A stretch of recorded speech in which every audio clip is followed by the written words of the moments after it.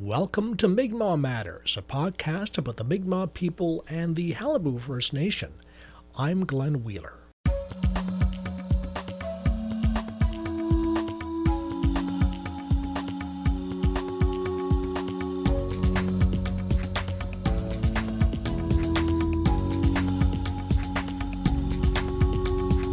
This week, we have two items, and at first glance, they might seem unconnected.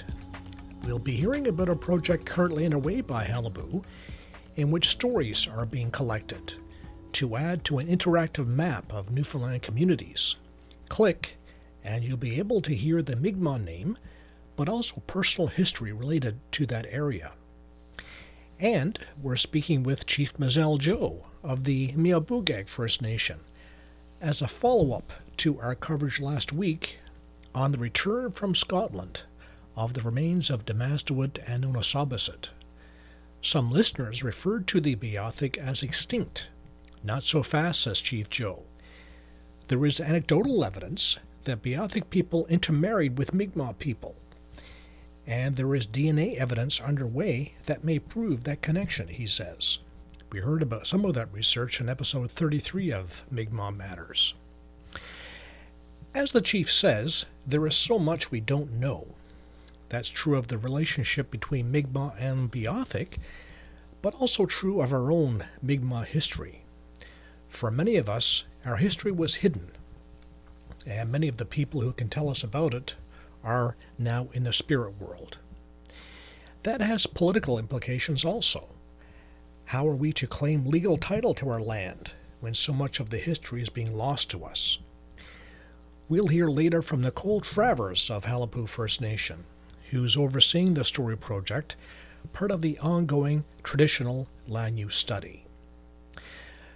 But first, Chief Mizell Joe. More than anyone, it's he who has made it possible for Demastowit and Nonosabassit to make the journey back to their Beothuk homeland.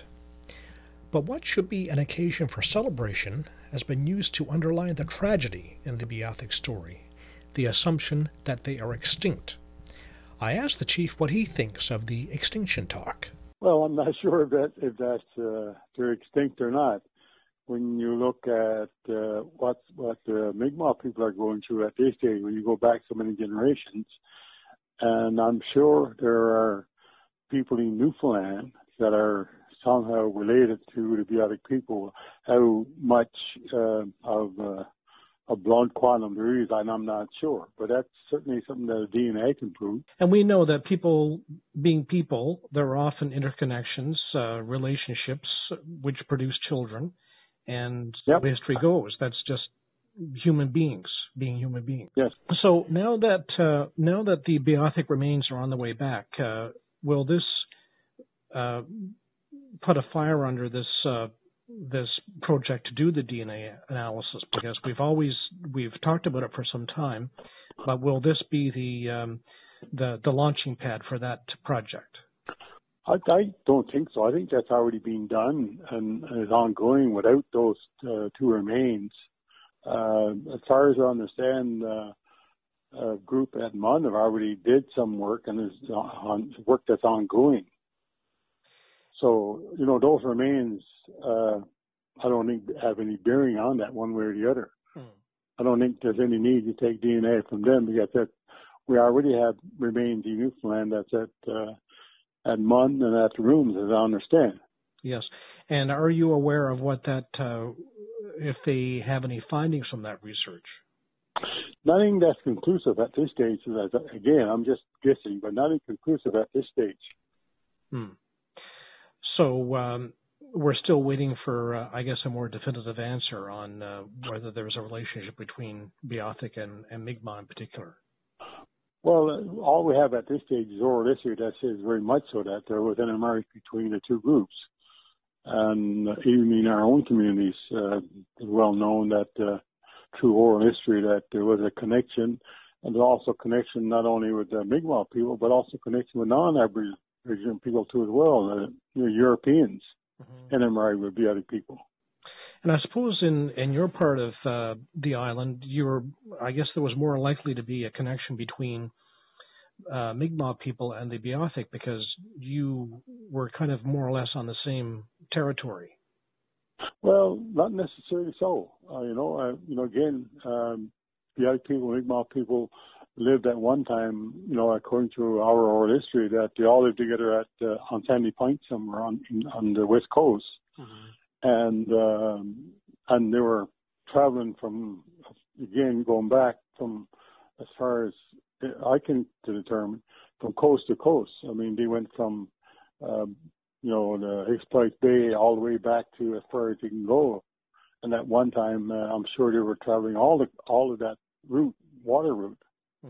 So there was, and people went inland from the west coast, and Mi'kmaq people, and also there's Bass that was prevalent too on the west coast, and intermarried with Mi'kmaq people, and who's to say they didn't intermarry with Beothuk people too as well.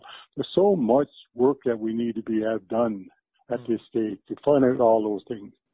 But chances are, when people were traveling back and forth through the country, they would have happened upon each other.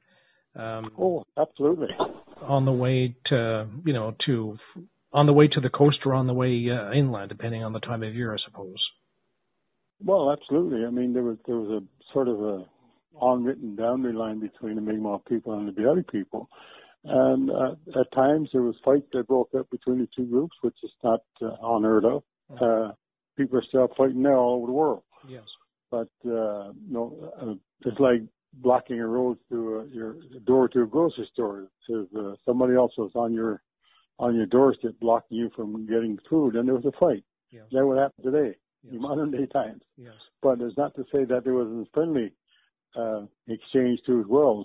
Certainly in the later years of their life in Newfoundland, that there was more of an acceptance and a need to protect by our people for them. Chief Mizell Joe. If you go to the Qalipu website, you can find an interactive map that has the English name for dozens of communities across the island, along with the Mi'kmaq translation and pronunciation. Now, there is an extra layer of material being added to the map, stories and pictures from those places. It's meant to make the locations more vivid and to capture memories before they're forgotten. Nicole Travers is overseeing the Stories project, and she told me about it. As I know, there was interesting information that trickled down about Mi'kmaq place names. And the individuals who were working on it at the time kind of made note of it, like, oh, this is interesting, and this is interesting, and I wonder, maybe we should start compiling a list. So then there was the Place Names Project that kind of derived out of these initial land use studies, with the side notes of the place names. And then when that project was in itself wrapped up, which is actually considered a living document. I mean, there's always room for additions and corrections, or there's room to grow, room to add, room to grow, room to correct. I mean, nobody is perfect in anything that they do, but there was an amazing amount of work put into it, and I think it's an amazing resource. Now, along with the place names, the storytelling kind of falls into that. We wanted to turn it into, or they wanted to turn it into, more of an interactive map than it is now. It's currently, if you log on to it and you click on a location, you get the English place name, the Mi'kmaq spelling, then the Mi'kmaq word or the place name said with an individual from Nova Scotia, a woman's voice, and then a local man's dialect from here in the Mi'kmaq pronunciation, and said 3 times in each recording. So what we wanted to add to it was either a picture of the location, it could have been something more recently, or a picture from years ago that maybe somebody visited or would live there, etc. If it's not a picture, it could be a story, and it could be a personal story that happened to you, or maybe you used to visit there yourself. I gave an example in a previous interview that my mother used to go to Grand Lake with her father and her family, and they would go for a week or so at a time, and they'd be fishing and camping and stuff in the middle of summer in a canoe that my grandfather made. So it could be just a simple story like that. Maybe you have a bit of a tall tale that's been passed down, within the community that you'd like to share with it. I guess it's more along the lines of keeping the oral traditions alive and active. Yes, and getting the information while we still have people who can give us the information. Absolutely, absolutely. So the story project has kind of evolved out of this, and people can go online and look at the map. As you say, it's you can go to your place, click, and hear the and the Mi'kmaq pronunciations are done slowly too, so you can sort of pick it up. Yes. So it's very useful. So what's the response been to your request for stories? Have people been coming to you with stories? Yes, they have. I have been contacted and sharing some information coming from areas that are quite surprising. Like on Fogo Island, there was a name that's been, I'll say, anglicized. And I never knew of it, and I've never seen it in any of the notes previously. But it's just referring to a pile of rocks in an area on Fogo Island, and I believe they call it Kalibu. But it's this individual that I had conversed with had said, he said he'd gone to, he had heard through the grapevine that it was a Mi'kmaq word, and it's just been anglicized. I don't think the locals know where it came from. This is what I'm receiving. So, I mean, I'm only getting it secondhand, I guess. But, that's a new bit of information that I'd love to add to the map. So the thought then is that people eventually will be able to go onto the map, the interactive map. They'll be able to click. They'll hear the name of the place in Mi'kmaq. They'll hear the Mi'kmaq pronunciation, and they'll also be able to hear a story about that place. Yes. Like if they have a story they want to share. So if I'm talking to like yourself right now, this interview is via the phone. If you're not local, that's fine. I can contact you via the phone.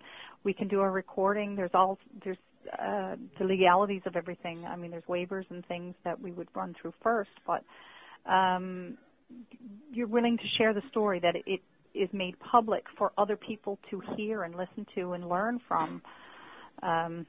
There's things. Right. So if you're in Burgeo, for example, you don't have to drive the Burgeo Highway to Corner Brook to tell your story. Exactly. Yes, I'm available through email and the phone. I mean, if you're here in the local area, great, fantastic. Come in, give me a call. We'll meet up.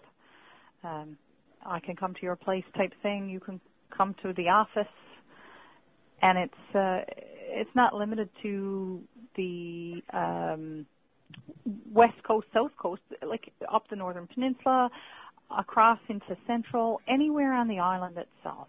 Well, that's great. And so I guess you're coming towards the end of the project now. So how long do people have to get to you before you close it down?